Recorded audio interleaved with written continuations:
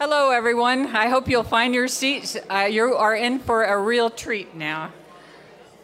I'm going to introduce our keynote speaker. Okay, I'm just going to start talking, and I hope you listen. Susan Abulhawa is a highly regarded Palestinian author who has written internationally acclaimed bestsellers. In fact, when we announced that she would give this keynote address, Philip Farha, I know you're here, said his wife's reading group agreed Abulhawa's book is the best they'd ever read. And he said, I really put her up there with Charles Dickens. Her debut novel, Mornings in Jenin, was translated into 28 languages. Her second novel, The Blue Between Sky and Water, has likewise been translated into 26 languages. Abulhawa's first poetry collection, My Voice Sought the Wind, was published by Just World Books. All those books are for sale at the Middle East Books and More booth and on our website. Her third novel will be published soon in 2019. She's the daughter of refugees from the 1967 Six-Day War, when her family's land was seized and Israel captured what remained of Palestine, including Jerusalem. She was born in Kuwait, raised between there and Jerusalem, then in the Carolinas, where she completed high school, university, and graduate school, majoring in neuroscience. She enjoyed a successful career in biomedical science before becoming a full-time writer. I first heard her poetry years ago at an ADC convention, and as a child who also grew up here and there, always searching for my own homeland, I listened to her poetry and wept. She currently lives in Pennsylvania with her daughter, their cats and dogs. In 2001, Susan founded Playgrounds for Palestine, a children's organization dedicated to upholding the right to play for Palestinian children. To help raise funds to build more playgrounds, she has launched Ida, a private label olive oil from Palestine. You'll find her bottles and books in the Ideas Fair. Abulhawa is often invited to international poetry or literary festivals.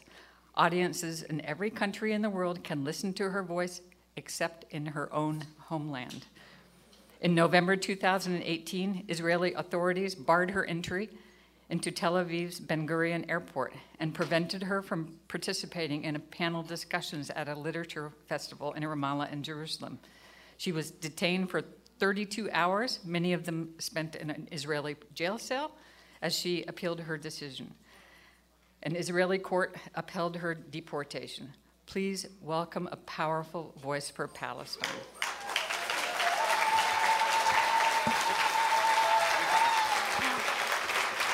Thank you. Thank you so much for that generous introduction. It's really great to be back at the Washington Report. This is an institution that was one of the main sources, or first sources we had for independent media, and it's an honor to be the keynote. I'm too short to see that. I hope my clicks will work.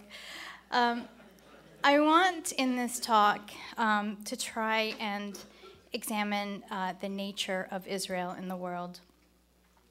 And to do that, is it working?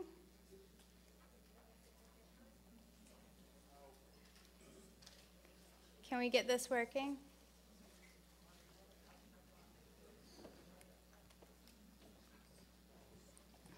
You know, we just ran through this. There we go. Okay. I'm going to try and present a survey of Israel from multiple angles that are going to seem disparate and unrelated. And they include democracy, nature, global weapons, friendship, and archaeology. Most of us in this room understand the colonial and apartheid underpinnings of Israel, which manifest in the unrelenting daily horrors and indignities for Palestinians. On the other hand, some folks see Israel as a benevolent place trying to exist with Palestinians. But I would like to look beyond this kind of contained binary framework relative only to Palestinians because Israel is so much more. Every country in the world, of course, has good and bad elements, but I do think it's possible to pinpoint a kind of general imprint for societies, the way they exist in the world, and also, more importantly, how they impact the rest of the world. And to do this, I found that national spending data are useful. When we look at Israeli spending, we find that it is second only to Saudi Arabia, that other bastion of human rights, in spending, arms spending per capita in the world, exceeding the United States military spending per capita, as well as exceeding US military spending as a percent of GDP. I'm going to talk about what all of this means in real life. But first, I want to touch on the prevailing perception of Israel, which has been cultivated through sustained, multi-tiered, multi-pronged public relations campaigns that present Israel as an unfairly maligned modern democracy, one that is advanced, socially enlightened, and endlessly innovative, from such absurd claims as having invented falafel to the equally absurd claim of being less than 1 year away from curing cancer. It's actually a real thing. What is promulgated through popular international media is typically not merely an exaggeration of reality or even just spin, but it's often precisely the opposite of reality. A case in point is this article in Scientific American, a respected magazine that translates scientific information for laypersons. The article touted Israel's desalination plants as unprecedented ingenuity in the region, using language that comports with the old proposition that Israel was a miracle that made the desert bloom. The reality could not be further from that. Two implicit lies in the title and subtitle alone. First, Arab nations in the Gulf have been using desalination technology for the past 50 years. But more important is the little-known fact that Ramallah's annual rainfall actually exceeds London's annual rainfall, and Jerusalem's rainfall is nearly on par with London's. Plus, it's way sunnier. The point is that Palestine isn't and never was dry, desert, or barren. This is the cover of a detailed audit book of all the ways that Israel has profoundly and detrimentally altered the natural biomes, landscape, hydraulic potential, and ecological balance of Palestine. It is a monumentally depressing read, but I don't have time to go into the terrible details. But keeping with the example at hand, I'm briefly going to touch on water. The article described Israel as a, quote, galvanized civilization that created water from nothingness, where a few miles away, water disappeared and civilizations crumbled. In fact, in its first years of establishment, Israel began water diversion projects and overpumping from rivers and tributaries to serve Zionist settlements with unsustainable European standards, which were utterly in conflict with the local terrain and which set the stage for a multitude of environmental disasters all across Palestine. One example among many of Israel's destruction of Palestine's natural water systems is the Al Auja River, which Israel renamed as the Yarkon. It was a vigorous coastal river described in an 1891 travel guide as, quote, a roaring river that zigzags until falling into the sea. Its power turns mills, and small fish can be caught in it. In a mere decade of Israeli management of Palestine's water, this life-giving river was reduced to a trickle of sewage, its water siphoned and replaced with a toxic sludge of industrial and domestic pollutants, which, in 1997, ate through the lungs and vital organs of athletes competing in the Maccabiah Games, when a bridge fell and they fell into the river. One of Israel's first water projects when it conquered the rest of Palestine was to divert as much water as possible from the Jordan River once it gained access. This spurred Syria and Jordan to follow suit to preserve their own share of regional waters. And decades later, water levels are so low that the Jordan River can no longer replenish the Dead Sea. The declining water levels, coupled with Israel's evaporation ponds to extract minerals and other industrial activities, have created an environmental disaster never before seen in Palestine. It has become cliché to say that the Dead Sea is dying. In the 1950s, Israel drained Palestine's Hula wetlands, a regional biodiversity treasure, in order to establish Jewish settlements. Hundreds of such colonial projects have greatly denigrated the rich biological and geographical diversity that once thrived in that terrain where 3 continents meet. Some of the fish and birds that were destroyed by this project were found nowhere else in the world and have since gone extinct. This is to say nothing of the way that the land has been scarred and disfigured, hilltops decapitated for rapacious settlements, millions of imported fast-growing trees planted to conceal destroyed Palestinian villages, only for these non-native trees to be rejected by the land in massive forest fires, leaving a scorched earth on hundreds of thousands of acres. And it is to say nothing of the systematic ways in which Israel uproots olive trees and other fruit-bearing trees that sustain Palestinian families. There are countless such examples and systematic ways in which Israel has devastated nature, sometimes in ways that cannot be undone. And although Israel's role as a destroyer of Palestinian society overshadows their environmental record, Israel should nonetheless be counted among the world's polluters, decimators of trees, and spoilers of nature.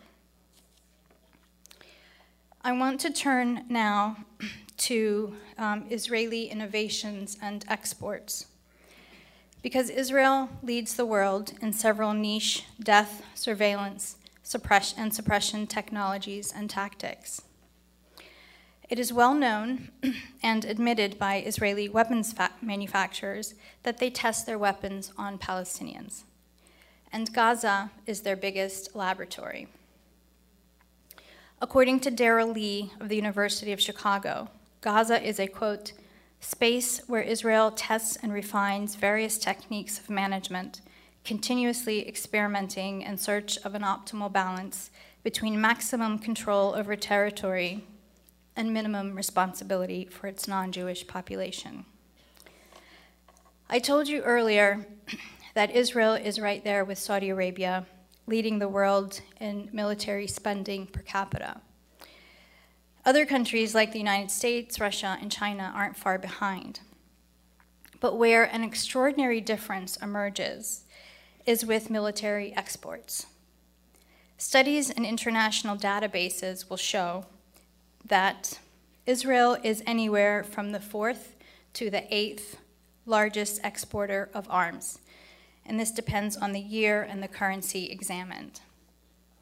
I should point out, however, that these data are likely gross underestimations because Israel doesn't actually report its arms deals, many of which occur through covert deals via independent arms hustlers, often retired Israeli military generals. Given that Israel is listed among exporters of arms with far bigger populations and far bigger economies, I looked for data to show exports per capita, and I came up mostly empty-handed to my surprise. I'm sure that data must be out there somewhere, but I couldn't find it.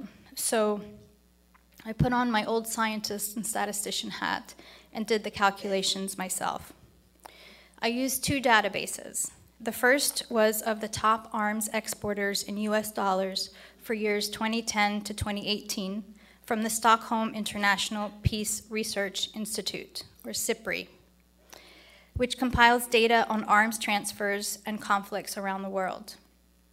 Then, using Excel functions, I matched those data up with a world population database for corresponding years from the World Bank. Then, using simple arithmetic functions, I calculated and graphed arms sales, normalized to the size of the population to determine arms export per capita for all the countries in the SIPRI database. And what I found is that Israel leads the entire world in arms exports, often by a huge margin every single year between 2010 and 2018, with the exception of 2011, in which Sweden, strangely, was neck and neck with them. Again, these data do not include the vast covert arms transfers, military training, and surveillance technology. One of Israel's biggest military hardware niches is drones. Over 60% of global drones exports come from Israel. And the United States is just in second place with just less than 24%.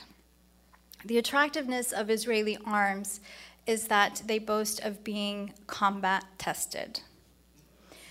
A case in point is Israel's Hermes 900, which was still in the testing phase when it was used against civilians in Gaza in 2014. A mere 3 weeks after that onslaught in Gaza that murdered 2,200 people and maimed tens of thousands more, Israel held a drone trade show called Israel Unmanned Systems 2014, in which that Hermes 900 was all the rage for its so-called performance in Gaza. In that assault in 2014, Israel used drones to kill at least 840 people. In the current assault on Gaza protesters, Israel is using a series of new drones called the Cyclone Riot Control Drone System. It's being used to spray aerosol and gas substances from the sky. They appear to be used for the first time against the Great March of Return. The company that makes the Cyclone claims on their website to be a leading supplier for police in the United States, and they boast that their product claims are based on practical field experience. This is what it looks like.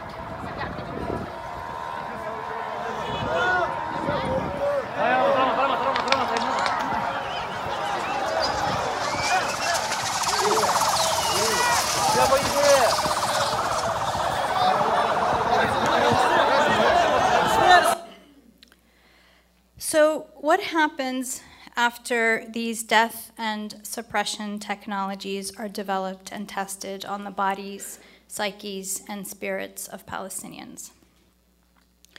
Throughout its short history, Israel has been one of the most dependable suppliers of weapons to pariah regimes, especially in situations where, where weapons embargoes were put in place due to severe human rights abuses.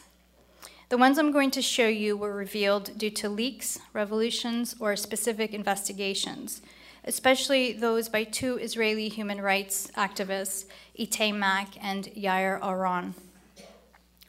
In South Sudan's civil war, Israel continued to supply the South Sudanese regime with weapons despite an ongoing civil war that had left 500,000 people dead and 4 million displaced in the past 5 years.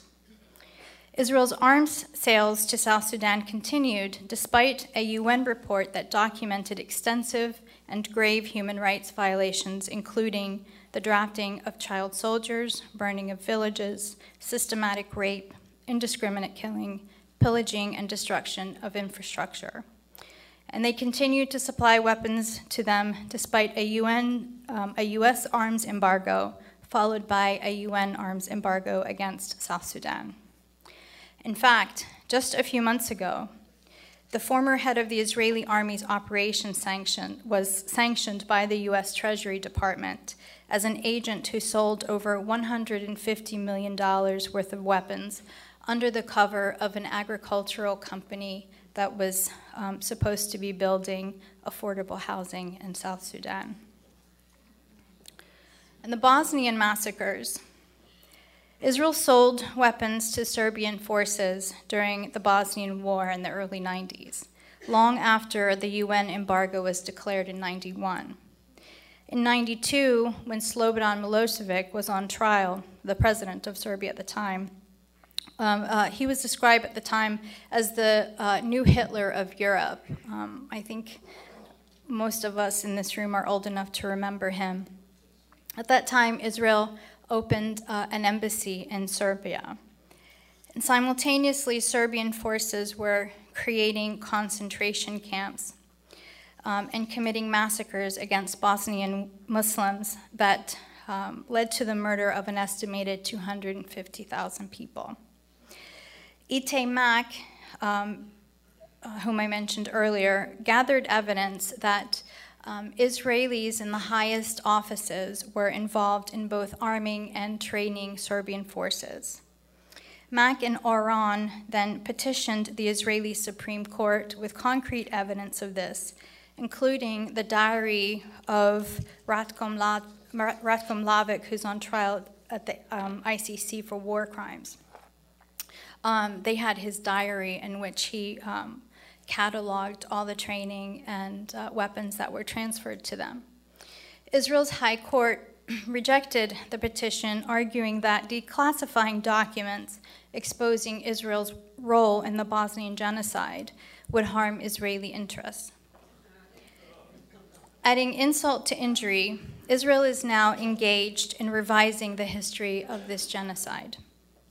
So, Israel supplied weapons to Serbia while it was known that they were committing genocide, and while there was a UN embargo, arms embargo in place, and Israel's High Court covered it all up.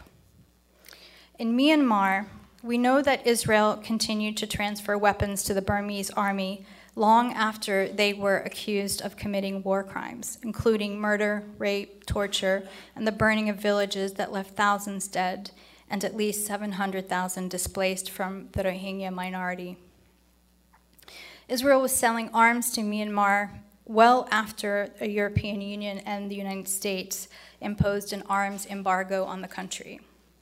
Mak and Oran petitioned the Israeli High Court to stop these weapon sales, but the ruling was kept classified. But we know that Israel continued to supply armored land and water vehicles and artillery to the Burmese military. So, once again, Israel supplied arms to Myanmar while it was known that they were committing ethnic cleansing and while there was a UN embargo in place, and Israel's High Court helped to cover it up and enable it. In Rwanda, going back again to the 1990s, to another horrific genocide.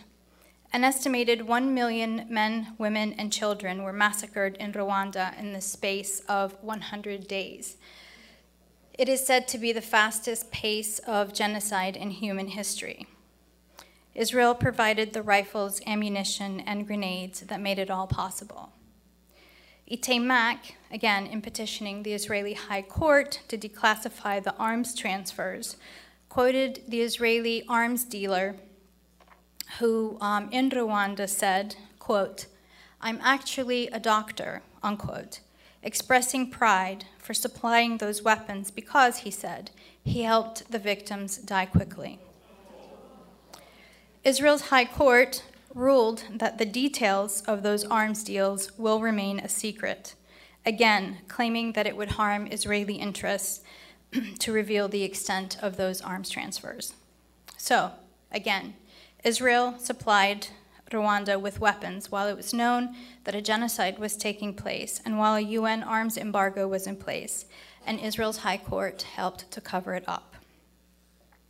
Adding insult to injury, again, Israel later backed a move at the UN by Rwanda to rewrite history of this particular genocide as a larger quid pro quo with Paul Kagame, president of Rwanda, to take in asylum seekers deported from Israel. Now, going even further back to apartheid South Africa. This is the cover of an explosive book when it was published in 2010 by Sasha Polakasuransky, detailing the never before known extent of cooperation between Israel and the apartheid government of South Africa. Israel was South Africa's closest ally, its most important arms supplier, and eventually its only friend in a world that could no longer look the other way from the crimes of apartheid. The coordination between the two countries was unprecedented. Their respective intelligence chiefs held regular meetings sharing information and training and surveillance. They gave unfettered access to each other's military tactics, missions, and intelligence. Their relationship was actually deeper than mere trade and coordination.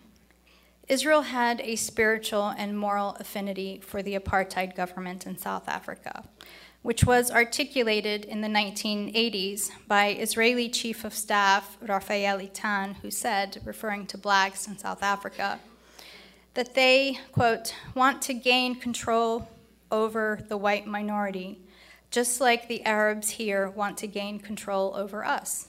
And we too, like the white minority in South Africa, must act to prevent them from taking over us. In 1976, just 2 months after Israel rolled out the red carpet for the South African president, school children in Soweto took to the streets to demonstrate against an imposed racist curriculum. The white South African police mowed them down with weapons that had been supplied by Israel. What shocked the world further from this book was to finally learn that Israel had offered to provide the apartheid government with nuclear arms as far back as 1975. Israel tried to prevent the declassification of the post-apartheid government documents, but they were unsuccessful, and it became clear that Israel did indeed lead to the nuclear armament of the apartheid regime, which luckily disarmed voluntarily following the fall of apartheid. One more thing that's worth noting here. In 2007, former Israeli Prime Minister Ehud Olmert warned that his country could one day, quote, face a South African-style struggle for equal voting rights. And as soon as that happens, the state of Israel is finished.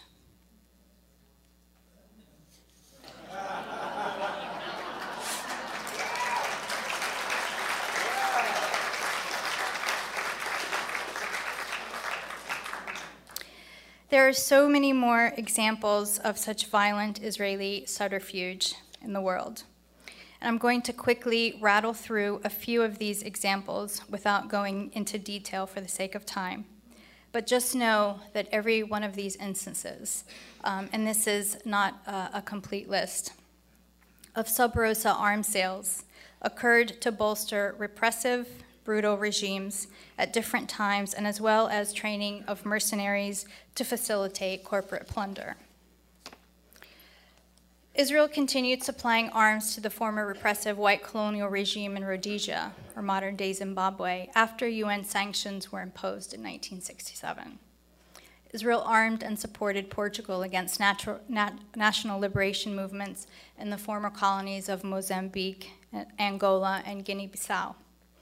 Israel funded and trained the military repression of anti-colonial uprisings and/or dictatorships in the Ivory Coast, Central African Republic, Benin, Togo, Cameroon, Senegal, Uganda, Nigeria, and Somalia. Israel armed all sides of the Angola Civil War at different times over 40 years.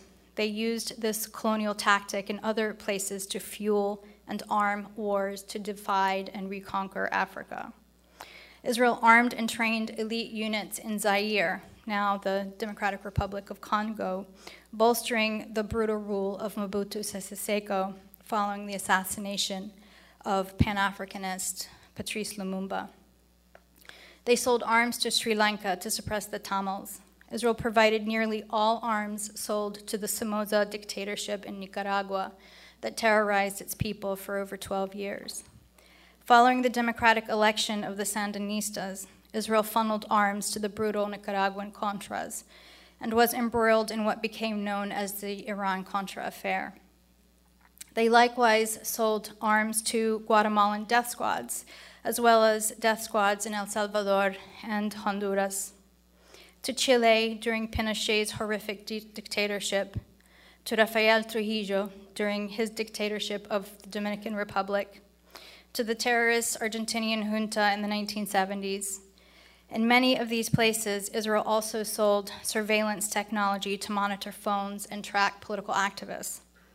They did the same thing in the Philippines during the Ferdinand Marcos era and in Indonesia under the repressive Suharto. They're also now supplying weapons to the accused war criminal leader of Philippines, Rodrigo Duterte. In Cameroon, Israeli generals provide training and arms to protect dictator Paul Biya, who has been crushing political dissidents, disappearing, assassinating, and torturing activists. They're doing the same thing in the oil-rich Equatorial Guinea, colluding with Obiang Nguema and ExxonMobil to suppress political dissent and facilitate the siphoning of that nation's resources to enrich its rulers and U.S. And Israeli corporations, while its people languish in abject poverty. Israel also provides countries and corporations with wares and training for domestic policing and suppression of dissent. In places like Brazil, Israel plays a huge role in the domestic surveillance, prisons, militarized borders, and internal policing and suppression. In the United States, there is widespread training of U.S. police departments. The export of Israel's brutal tactics to the United States has been so alarming that Jewish Voice for Peace launched a dedicated campaign called Deadly Exchange to fight against it and bring awareness. Over 200 police and security agencies across the United States have gone on training junkets to Israel. And I think these are just the ones that are funded by one domestic Zionist agency, where they are both brainwashed about Israel and instructed in ruthless military tactics. The impact of this cooperation between U.S. domestic police departments and the Israeli occupation military came to light after the Ferguson uprising, in which RoboCop police showed up in military gear to suppress unarmed, peaceful protesters. It turned out that the Ferguson Police Department had gone on one of these training junkets in Israel. Also of note is the incident of police shooting in 2016 in Dallas, Texas, in which Police Chief David Brown sent in a robot packed with explosives to kill the suspect. It was a kind of robot suicide bomber, if you will. It was apparently the first known time that police dispatched a robot to kill a suspect on U.S. soil rather than attempting apprehension or negotiating surrender. As it turned out, that police chief had been on a 10-day so-called anti-terrorism training in Israel. Lastly, on this point, and this is something that Ali Abulhawa touched on earlier, is the recent revelation that Israeli intelligence companies have been spying on U.S. citizens. Not to mention the role that these Israeli intelligence companies have had in tampering with the U.S. presidential election in 2016, as the Mueller investigation has revealed. Now I want to move on to friendships and alliances. Despite claiming to be the guardians and protectors of Jews everywhere, Israel actually has courted some of the world's most notorious anti-Semites, as long as they support Israel's occupation and buy their arms.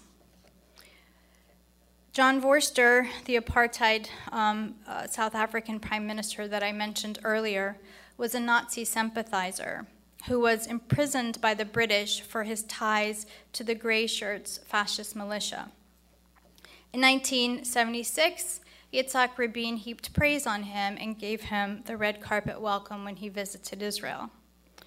Israel has cozied up and is supporting ultranationalist, ultra-right, anti-minority, racist, homophobe Bolsonaro in Brazil, who said, quote, "Refugees are the scum of the earth." He told a female colleague she was too ugly to rape. He threatened to destroy or imprison his political opponents. He spoke favorably of torture. He lamented that the Brazilian cavalry wasn't as efficient as Americans who exterminated the Indians. And he said that he'd rather see his son die in a car crash than hear he was gay. Israel has also developed ties and has been arming and training neo-Nazis in the Ukraine. Israel likewise opened its doors to anti-Semitic Prime Minister of Hungary, Viktor Orban, who praised his country's World War II-era leadership that presided over the mass murder of Jews. And he employed terrible, age-old anti-Semitic tropes to demonize George Soros. In December, Netanyahu even met with him to negotiate the opening of a revisionist Holocaust museum in Budapest, which basically exonerates Hungary's role in Europe's Holocaust. Netanyahu signed a joint declaration with the right-wing Polish Prime Minister Mateusz Morawiecki, which likewise wipes clean Poland's record in Europe's Holocaust and rewrote history to state that the Poles were actually helping Jews escape Nazis. Of course, there's this card-carrying anti-Semite that Israel loves and embraces. Netanyahu went so far as to make excuses for Hitler, claiming in 2015 that Hitler wasn't the monster we all thought he was, rather that it was a Palestinian leader, Haj Amin al-Husseini, who convinced him to actually kill European Jews. Luckily, Netanyahu crossed a line with that one, and European leaders and historians rose together to give them a foul card. The last bit I want to touch on briefly has to do with the way that Israel's rewriting of history is robbing the world of archaeological treasures and important history that belongs not only to Palestinians, but to all of humanity. Because Palestine is an extraordinarily special place. While it already has an indigenous population that formed there over millennia, Palestine holds a history that belongs to all people of monotheistic faiths. Since its inception, Israel has worked tirelessly to erase the footprints of the many civilizations, religions, and peoples who existed in that land before, during, and after Jewish presence in the land. The existence of so many churches and mosques are particular irritants to Israel, and it has worked in earnest to destroy, desecrate, or control them from the beginning of their control over the land. Immediately after the Nakba, Israel began a campaign of destroying the Palestinian villages it had just depopulated, including tearing down mosques and churches, some of which were centuries old and of great religious and historic significance, like the Sheikh Eid Mosque in Jerusalem that was built by one of Salah ad-Din's sons. In places where new Jewish inhabitants took over Palestinian towns, new Jewish places of worship have been turned, non-Jewish places of worship have been turned into nightclubs, animal pens, restaurants, brothels, and the like.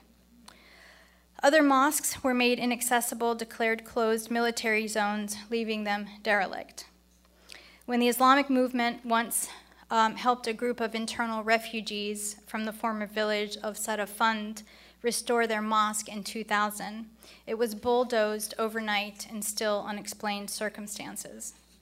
Increasingly, Jewish militias are vandalizing and burning churches and mosques without any consequence to perpetrators. In 2010, a U.S. State Department report stated that, quote, non-Jewish holy sites in Israel do not enjoy legal protection because the government does not recognize them as officially holy sites.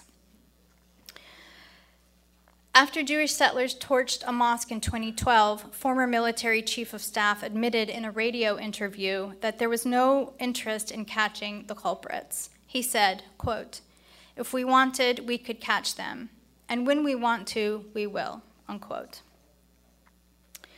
Part and parcel of Israel's erasure of history, they have also targeted non-Jewish cemeteries. The ancient Muslim cemetery of Ma'manillah, which includes graveyards by prominent Muslim scholars, generals, and companions of the Prophet Muhammad, peace be upon him, was destroyed to build a museum by the California-based Wiesenthal Center. In 2008, over 100 skeletons were unearthed and tossed aside during excavations for the construction work. Throughout Palestine, in places where Israel has developed Jewish cities, Muslim and Christian cemeteries were simply dug up and built over. For example, Tel Aviv University, which was built over the Palestinian village of Sheikh Munis, desecrated a graveyard and built a dormitory over it. Lastly, I want to briefly touch on the ways that Israel has weaponized archaeology. On the pretense of digging for history, it has confiscated and demolished whole Palestinian neighborhoods. Silwan in East Jerusalem is the best known example of this, where Israel has confiscated at least 6 dunams of land belonging to one family, the Siam family, and they've evicted over 6,000 Palestinians. The purpose of the dig was never about archaeology because we know that they're planning to build a so-called Jewish national park in the area, a kind of Jewish Disneyland as it's being referred to.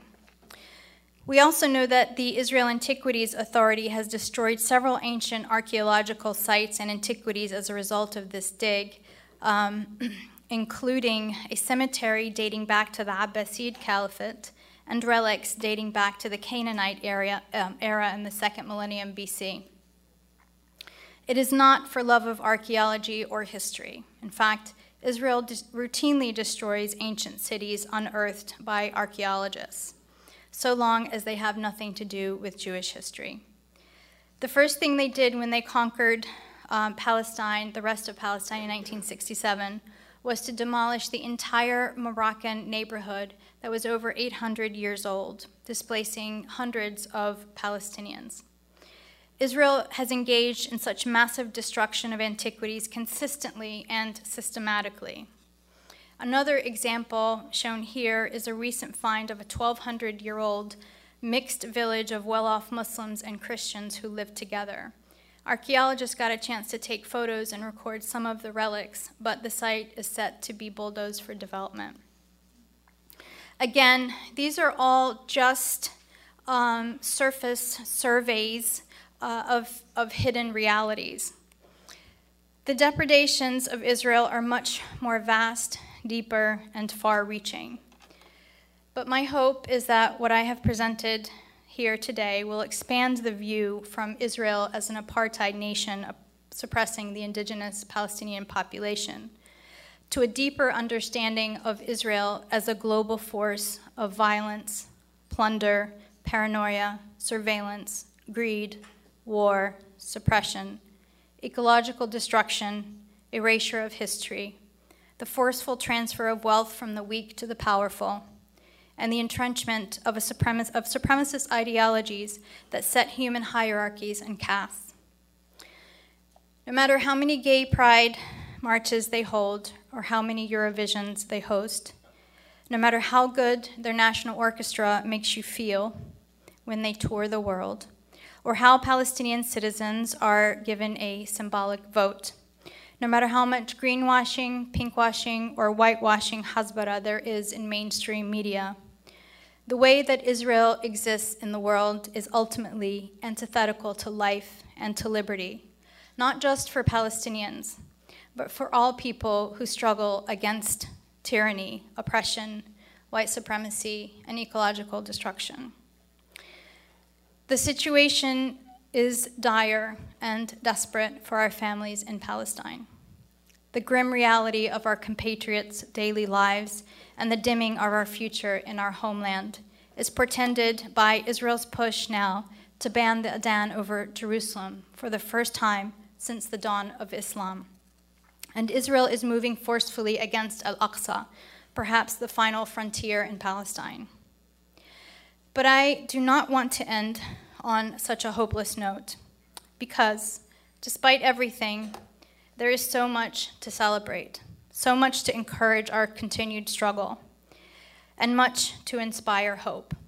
In fact, I believe that Israel's current escalation of their ongoing ethnic cleansing is in many ways a desperate, though counterproductive, response to the growing international repudiation of them, including by young Jews whose moral compass is not guided by Zionism.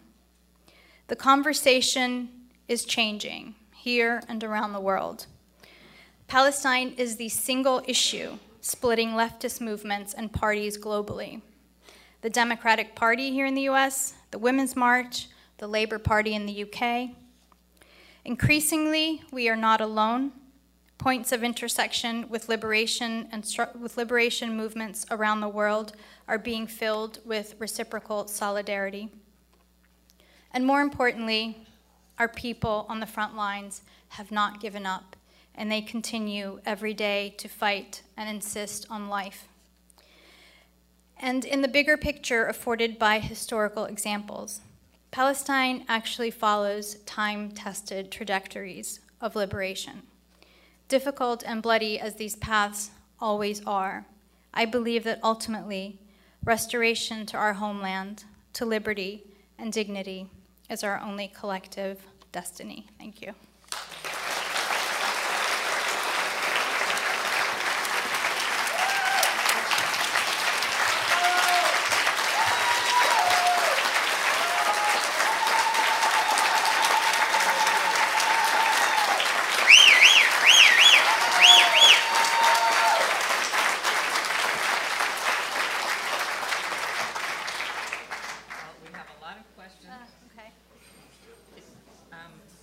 What role has Israel played in the war in Syria?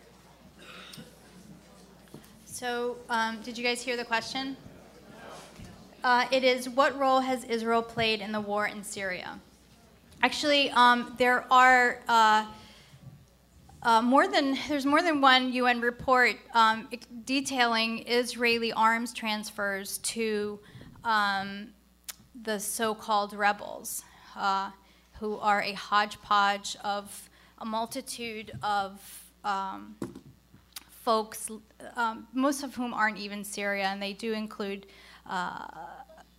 militias from Al-Qaeda. And we also know that these anti-Assad fighters have been getting medical treatment in Israel, and in addition to the arms. So they've definitely been bolstering and supporting the civil war from day one, I think. Do you want to?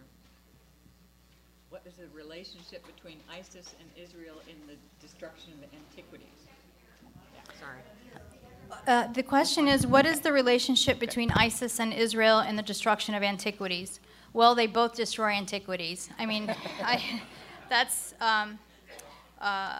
don't think they're colluding necessarily in the destruction of antiquities, but you know, ISIS, they're both anti-culture. You know, ISIS blew up important Buddhist ancient statues, and Israel has been systematically erasing the presence of many civilizations, especially Islamic presence in the land. And is an Israeli company involved in building our wall and using Israeli materials? I have read that, actually. I think a simple Google search will show that there are several Israeli companies. And I'm not sure if I mean, Donald Trump has publicly praised Israel's wall. And I know that they did put in bids, so I don't know if they actually are involved in actually building it. I also read that they are possibly involved in the surveillance and providing some of the surveillance equipment for the wall. Right, albeit. Any idea what percentage of police in the USA shooting blacks were trained or trained by Israel here or there? That's a good question, and it's actually one that I've been trying to get information on, especially in our city in Philadelphia. But I'm not the expert on that, and I think the most reliable place at this point is Jewish Voice for Peace Deadly Exchange program that I mentioned earlier. They have been sending or filing FOIA applications in many cities. And it's a bit stunning how many people, how many police departments, and it's not just police departments, it's also places like university security. All these major universities have been sending their security departments to Israel, which is really scary because, campuses is where a lot of activism takes place. So you can pronounce these villages better than I. Okay. In 1967, Israelis uprooted about 10,000 and demolished 3 villages, Emwas, Yalu, and Beit Nub. Beit Noba became a settler colony named Mevo Heron. The other 2 became a park called Canada Park. Do you have any info on these villages? I don't. I'm sorry. Can you talk about Israeli agribusiness and destruction of Palestinian heritage, agricultural heritage? Actually, this is very relevant to the first bit that I talked about regarding the destruction of Palestine's water system. Israel, in its early propaganda campaigns, was sort of trying to create the quote-unquote the new Jew, who was going to be an agrarian person, sort of farming the land and so forth. And it was very much built into the Zionist ideology of sort of tilling the land and so forth. And they siphoned an extraordinary amount of water to sort of have this appearance of agricultural success, even though agriculture was a very tiny portion of their GDP. So there was, there was the environmental destruction aspect of it. The other part is that the Israeli agricultural sector employs its laborers from Palestinians Palestinian farmers whose land has been confiscated, and so they're forced to become day laborers, very low-wage day laborers, and they also employ children. There were reports last year of child labor and a lot of illnesses happening to children from the pesticides that are used. And then there's the issue, the other end of that is the toxic waste from Israel, not just from the agricultural sector, but from all sectors, industrial sectors and domestic usage. Waste gets dumped into Palestinian towns. Because Israel's environmental standards don't apply to the 67 territories, all these industries take their toxic waste and dump it in Palestinian towns. And they give, desperate people who are living in poverty a few shekels and end up completely decimating, the area and causing a lot of illnesses among local inhabitants. They also settlements dump their untreated sewage into Palestinian towns, and this is a huge problem. It's destroying the water table too. So there's it's all tied together, and so much is Palestinians are trying. Israel is trying in so many ways to uproot Palestinians, and sort of making their towns into garbage dumps is just one of a multitude of ways. And the agricultural business is part and parcel of that.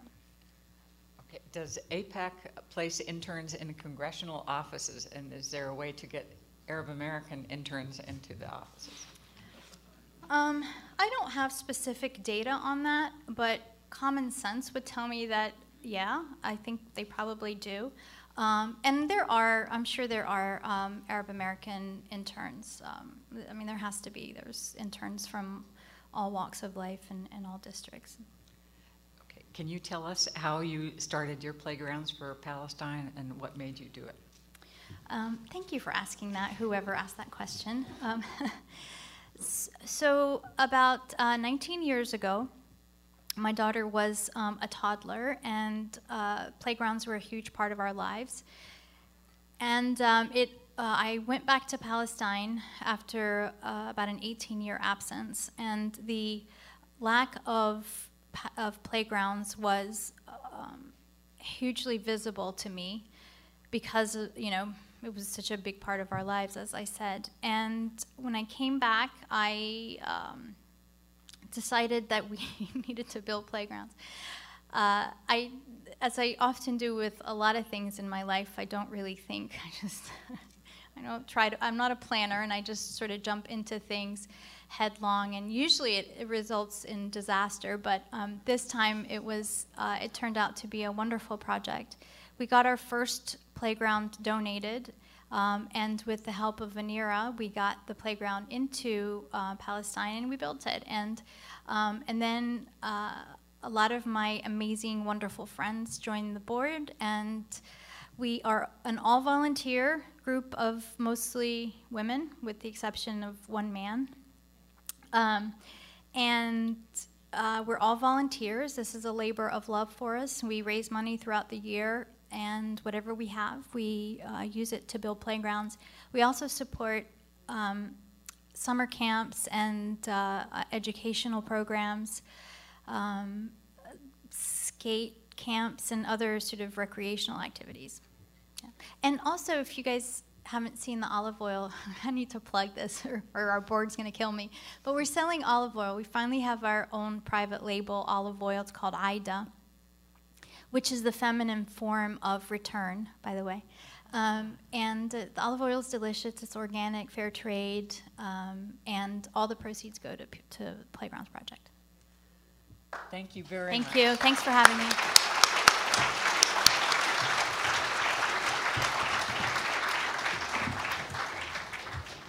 And you can go buy some during the next break.